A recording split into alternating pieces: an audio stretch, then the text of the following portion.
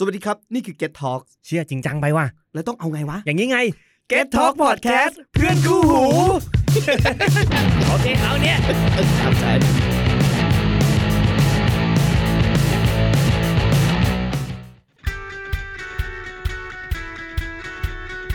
สวัสดีครับผมบองเต่าชัยนัทสัจจะปรเมศคุณกำลังอยู่กับรายการแบรนด์นี้ที่รักพอดแคสต์ที่จะหยิบแบรนด์ใกล้ตัวมาเล่าเรื่องราวให้เป็นที่รู้จักและเป็นที่รักมากขึ้น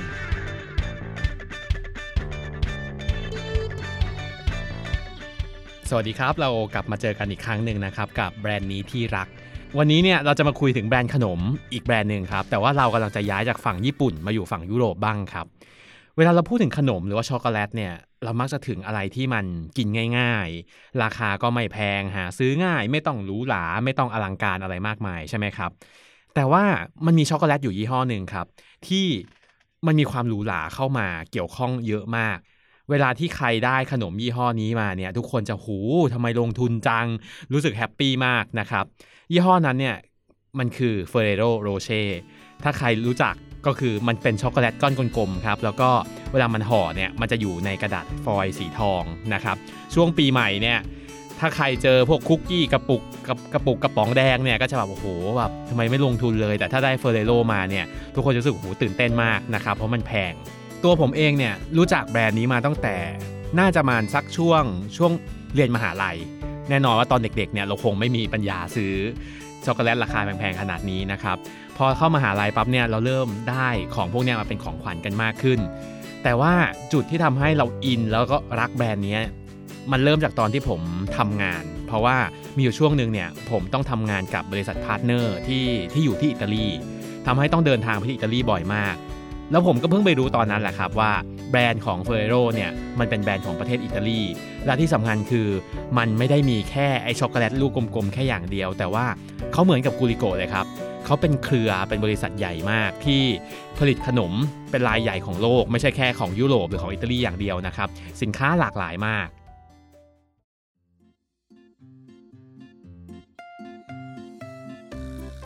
ที่มาของแบรนด์ของ Ferrero เนี่ยเราต้องบอกก่อนว่าบริษัทเนี่ยเขาเป็นเครือหรือว่าเขาเป็นกรุ๊ปนะครับซึ่งในกรุ๊ปเนี่ยสินค้ามันแตกแขนงไปเยอะมากนอกจาก Ferrero ที่เป็นที่รู้จักกันแล้วเนี่ยเขามีลูกอมเนี่ยชื่อยี่ห้อ Tic Tac ผมเชื่อว่าหลายคนเนี่ยน่าจะเคยเจอเวลาเราไปซูเปอร์เนี่ยช่วงที่กำลังจะจ่ายตังค์ใช่ไหมครับแล้วก็ระหว่างที่เรากำลังเข้าแถวรอเนี่ยถ้าเรามองไปข้างๆเนี่ยเขาก็จะเอาพวกขนมเล็กๆน้อยๆเนี่ยมาวาง Tic Tac ก็เป็นอีกหนึ่ง product ที่วางอยู่แล้วก็เป็นลูกอมอยู่ในกล่องสี่เหลี่ยมเล็กๆนะครับแล้วก็มีหลายรสชาติมีรสมิ้นท์รสส้มต่างๆนอกจาก Tic Tac แล้วอีกอันนึงซึ่งผมมั่นใจมากเลยว่าหลายๆคนเนี่ยเลิฟแบรนด์นี้สุดๆมันคือ Nutella ครับ Nutella เนี่ยมันเป็นอีกหนึ่ง product ที่ต้องเรียกว่าเป็นแฟลกชิพหรือว่าเป็น product เรือธงเป็นหัวแถวที่สร้างรายได้ให้กับ Ferrero เยอะมากเพราะจริงๆแล้ว Ferrero กับ Nutella เนี่ยมันมีที่มาคล้ายๆกันวัตถุดิบก็ใกล้เคียงกันนะครับซึ่งเดี๋ยวนี้เราคงมาคุยกันละว่าเฮ้ย2 product นี้มันต่างกันยังไงถ้าใครเป็นพ่อแม่นะครับที่มีลูกเวลาไปซูเปอร์ต้องซื้อขนมให้ลูกกินเนี่ยผมมั่นใจเลยว่าเด็กๆส่วนใหญ่เนี่ยจะต้องเป็นลูกค้าของขนมยี่ห้อหนึ่งที่แบบพ่อแม่ทุกคนนี่ต้องยอมแพ้มันคือยี่ห้อ Kinder มันจะเป็นรูปไข่เคยเห็นไหมครับเวลาเซเว่นเนี่ยผมเห็นประจำเลยครับว่าเขาชอบเอาไอ้ Kinder ที่เป็นไข่เนี่ยเอามาวางไว้ตรงคิดตังค์นี่แหละแล้วเด็กก็จะร้องขอให้ซื้อ Kinder มันเป็นไข่ช็อกโกแลตซึ่งข้างในเนี่ยมันจะมีของเล่นแล้วเดี๋ยวนี้มันมีแบ่งรุ่นด้วยนะครับว่าของเล่นผู้ชายกับของเล่นผู้หญิงทั้งหมดเนี่ยครับเป็น product ของบริษัทเดียวกันก็คือของ Ferrero Group นะครับถ้าเราย้อนถึงที่มาของบริษัทนี้เนี่ยนี่ก็เป็นบริษัทที่อายุถือว่าเก่าแก่มากนะครับเพราะว่ามันเริ่มมาตั้งแต่ปี1923ถ้าใครย้อนกลับไปฟังตอนของกูริโกะจะเห็นเลยว่าจริงๆแล้ว2แบรนด์เนี้ยตั้งขึ้นมาในเวลาค่อนข้างใกล้เคียงกันมากคืออายุประมาณเกือบ100 ปีนะครับแบรนด์นี้เกิดขึ้นที่อิตาลีนะครับโดยที่คนก่อตั้งเนี่ยชื่อนายปิเอโตรเฟอเรโรนะครับแปลว่าชื่อบริษัทเนี่ยจริงๆมาจากนามสกุลนะครับธุรกิจแรกที่เริ่มขึ้นมาของเฟอเรโรเนี่ยไม่ได้เริ่มมาจากการเป็นโรงงานนะครับแต่ว่าเขาเริ่มมาจากการเป็นร้านขนมก่อนเขาเปิดร้านขึ้นมาอยู่ตรงทางตอนเหนือของอิตาลีนะครับ หลังจากที่เปิดร้านปั๊บเนี่ยก็มีช่วงที่ระหกระเหินนะครับเพราะว่านายเปโตรเนี่ยหลังจากที่เปิดร้านเนี่ยก็มีอยู่ช่วงหนึ่งที่เขาต้องย้ายไปอยู่ที่แอฟริกานะครับเพราะว่าช่วงนั้นเนี่ยมีทหารของแอฟริกาเนี่ยถูกส่งไปรบแถวๆนั้นเขาก็เลยติดสอยห้อยตามไปกะว่าจะไปเปิดร้านเพื่อขายกับทหารพอจบจากช่วงแอฟริกาเขาก็ได้กลับมาอยู่ที่อิตาลีอีกรอบหนึ่งซึ่งตอนนั้นเนี่ยเป็นช่วงของสงครามโลกครั้งที่2นะครับสงครามโลกครั้งที่2เนี่ยเป็นช่วงที่ทำให้ทุกอย่างเนี่ยมันกลายเป็นยุคข้าวยากหมากแพงโดยเฉพาะช็อกโกแลตหรือว่าโกโก้ลองนึกภาพดูนะครับในประเทศที่เพิ่งผ่านพ้นสงครามมาเนี่ยแค่จะหาอาหารมาประทังท้องเนี่ยก็ไม่ใช่เรื่องง่ายมันกลายเป็นว่าโกโก้หรือของหวานต่างๆเนี่ยมันกลายเป็นของหรูหรามากไม่สามารถหาวัตถุดิบในตลาดได้นะครับซึ่งเหตุการณ์นี้แหละมันทำให้นายเปโตรเนี่ยเขาเลยต้องเริ่มคิดประยุกต์สูตรใหม่ๆถ้าเกิดหาโกโก้ไม่ได้หาช็อกโกแลตไม่ได้เขาก็ต้องเอาวัตถุดิบเท่าที่มีในตลาดตอนนั้นเนี่ยมาผสมกันทำเป็นสูตรใหม่ๆเขาก็ต้องหาวัตถุดิบอย่างเช่นเอาน้ำมันจากเฮเซลนัทนะครับมีโคโคนัทบัตเตอร์ซึ่งผมไม่แน่ใจว่าในภาษาไทยเนี่ยมันจะเรียกว่าอะไรแต่จะเห็นว่ามันเริ่มมีการประยุกต์หลายๆอย่างขึ้นมาเอามาผสมรวมกันจนสุดท้ายเขาได้สูตรขนมใหม่ขึ้นมานะครับขนมใหม่นี้เนี่ยถ้าอ่านเป็นสำเนียงอิตาเลียนเนี่ยมันจะอ่านเรียกว่าจันดูโยนะครับซึ่งมันกลายเป็นขนมที่ขายดีมากในยุคนั้นพอมันขายดีเสร็จเขาก็ค่อยๆประยุกต์สูตรไปเรื่อยๆอีกครับคือจันดูโยเนี่ยตอนแรกๆเนี่ยมันเป็นคล้ายๆกับเป็นเหมือนแบบเป็นลูกอมคือมันต้องเอามาห่อนะครับคือเอามาใส่กระดาษแล้วก็ห่อขายแต่สูตรเนี้ยถูกปรับปรุงไปอีกรุ่นหนึ่งรอบนี้มันถูกทำให้กลายเป็นของเหลว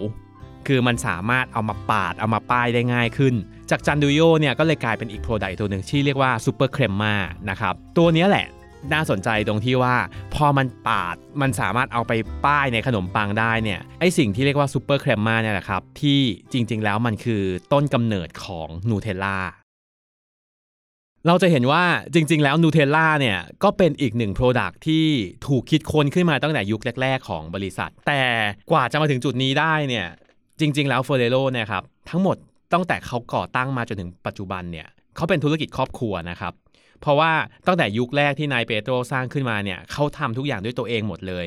เขาไม่มีการไปขยายกิจการนอกประเทศไม่มีการไปซื้อบริษัทอะไรเลยครับเป็นการโตแบบด้วยตัวของตัวเองมากๆจนกระทั่งลูกของนายเปโตรเนี่ยแหละครับชื่อนายมิเกเล่นะครับเริ่มเข้ามารับช่วงต่อตอนนี้แหละที่ทำให้ธุรกิจที่เคยเติบโตอยู่แค่ในอิตาลีเล็กๆเนี่ยมันเริ่มขยายใหญ่ขึ้นก็คือเขาเริ่มขยายไปประเทศรอบๆในยุโรปนะครับเขาเริ่มขยายไปเยอรมันเริ่มขยายไปเบลเยียมไปฝรั่งเศสซึ่งจะว่าไปฟังดูเหมือนง่ายใช่ไหมครับแต่ถ้าเรามองในมุมของการตลาดแล้วเนี่ยจะพบว่าจริงๆเราธุรกิจของหวานหรือธุรกิจช็อกโกแลตเนี่ยการขยายธุรกิจหรือการต่อสู้ในตลาดเนี่ยไม่ง่ายนะครับเพราะอะไรเพราะว่าช็อกโกแลตเนี่ยถ้ามองในมุมของการตลาดเนี่ยสินค้าช็อกโกแลตนี่เป็นสินค้าแมสนะครับเพราะว่ามันเป็นคอมโมดิตี้แปลว่าสินค้าเองตัวของมันเองเนี่ยจริงๆแล้วไม่ได้มีความแตกต่างกันมากเท่าไหร่หมายความว่าช็อกโกแลตจากตรงโน้นกับช็อกโกแลตจากตรงนี้สุดท้ายเอามาขายวางในตลาดเหมือนกันไม่ต่างกันมากมันเหมือนน้ำตาลทรายอะครับซื้อน้ำตาลทรายยี่ห้อไหนก็แทบไม่มีความแตกต่างกันช็อกโกแลตในยุคนั้นก็เป็นอย่างนั้นเหมือนกันแปลว่าการที่จะทำให้เฟอร์เรโรเนี่ยกลายเป็นสินค้าที่คนจำได้แล้วขายดีเนี่ย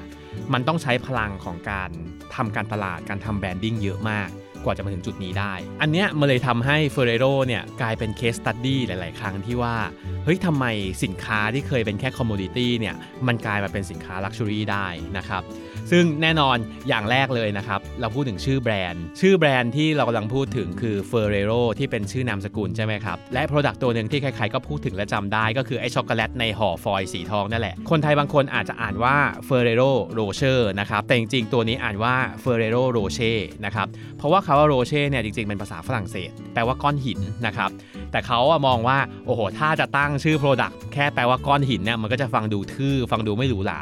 เขาก็เลยเอาชื่อของตระกูลนั่นแหละเอามาผสมกับชื่อแบรนด์จนกลายมาเป็น Ferrero Rocher ในตอนนี้นะครับเรารู้จักชื่อบริษัทละเราเริ่มเห็นแล้วว่าเขามีนูเทลล่าแล้วตอนนี้เขาก็มี Product อีกตัวหนึ่งที่เป็นที่รู้จักกันไปทั่วโลกก็คือ Ferrero Rocher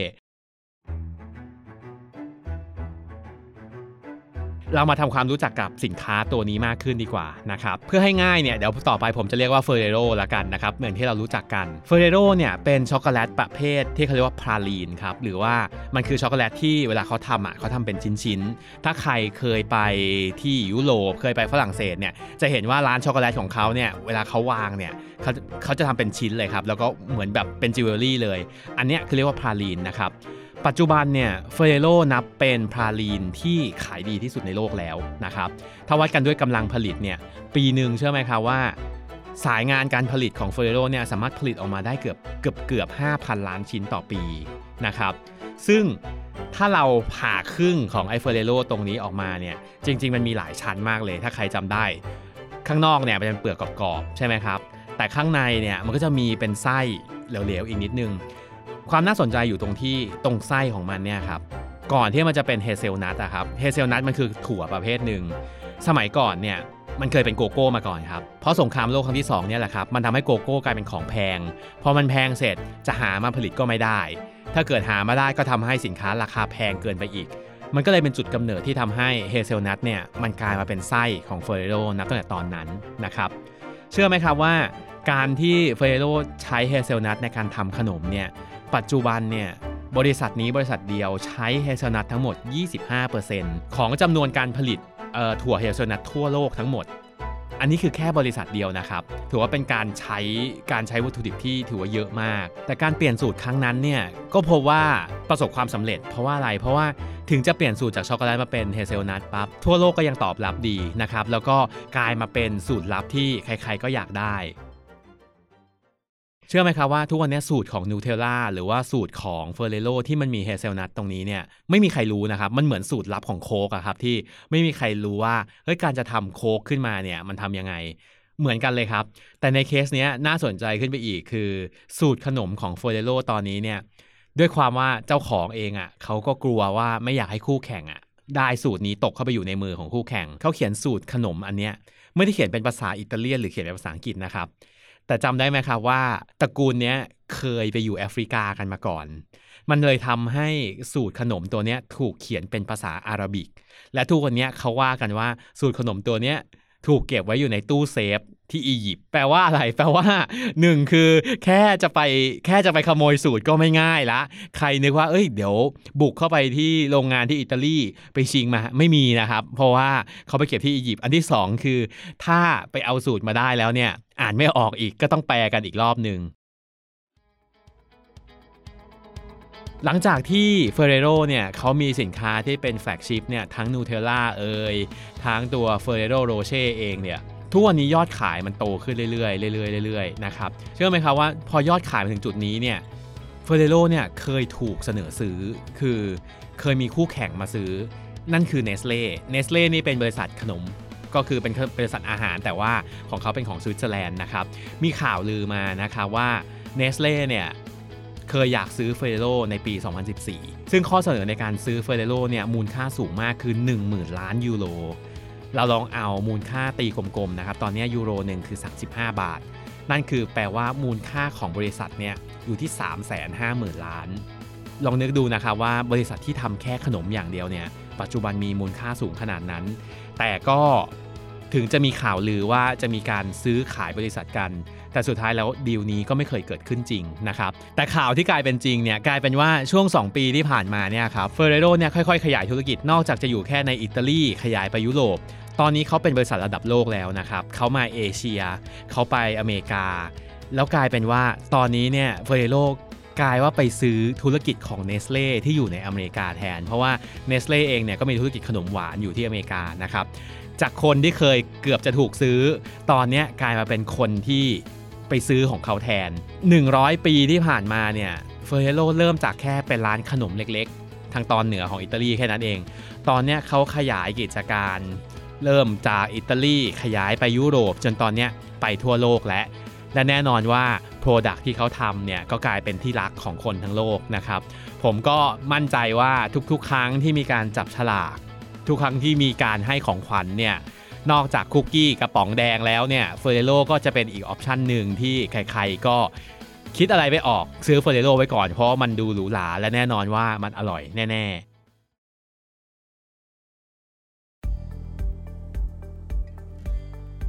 สุดท้ายคิดว่าเฟอร์เรโรจะเป็นยังไงผมเชื่อว่าเฟอร์เรโรเนี่ยก็จะเป็นอีกหนึ่งขนมเนี่ยแหละที่ใครๆก็รู้สึกว่าโอ้โหเวลาได้เนี่ยแฮปปี้มากๆเพราะว่ามันคือสัญลักษณ์ของความใส่ใจมันคือสัญลักษณ์ของความหรูหราที่ว่าเฮ้ยมันไม่ใช่แค่ของกะโหลกกะลาที่ให้ไปแล้วก็จบนะครับและหลายประเทศในทวีปเอเชียนะครับที่เขากินช็อกโกแลตกันอย่างจริงจังเนี่ยบ้านเราเนี่ยอาจจะไม่ได้กินช็อกโกแลตกันแบบทุกวี่ทุกวัน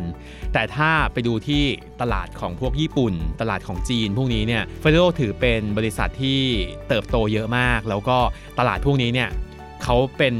ตลาดที่เขาใส่ใจแล้วก็ลงทุนเยอะมากนะครับทุกวันวาเลนไทน์ทุกเทศกาลต่างๆเฟอร์เรโรเนี่ยถือว่าเป็นโปรดักต์ตัวหนึ่งที่ขายดีตลอดกาลนะครับเวลาใครกำลังหาของขวัญหาสิ่งที่อยากจะเอาไปให้เนี่ยมันก็กลายเป็นสินค้าที่ค่อยๆคลาสสิกเรื่อยๆผมเชื่อว่าถ้าเวลาเราพูดถึงอะไรที่เป็นไอคอนเนี่ยช็อกโกแลตที่เวลาคนเห็นปั๊บแล้วรู้ปุ๊บโดยที่ยังไม่ต้องกินเลยครับแค่เห็นลักษณะรูปร่างของมันเนี่ยเฟอร์เรโรโรเช่นั่นแหละแค่เราเห็นว่าเฮ้ยมันคือช็อกโกแลตลูกกลมๆอยู่ในกระดาษห่อฟอยล์สีทอง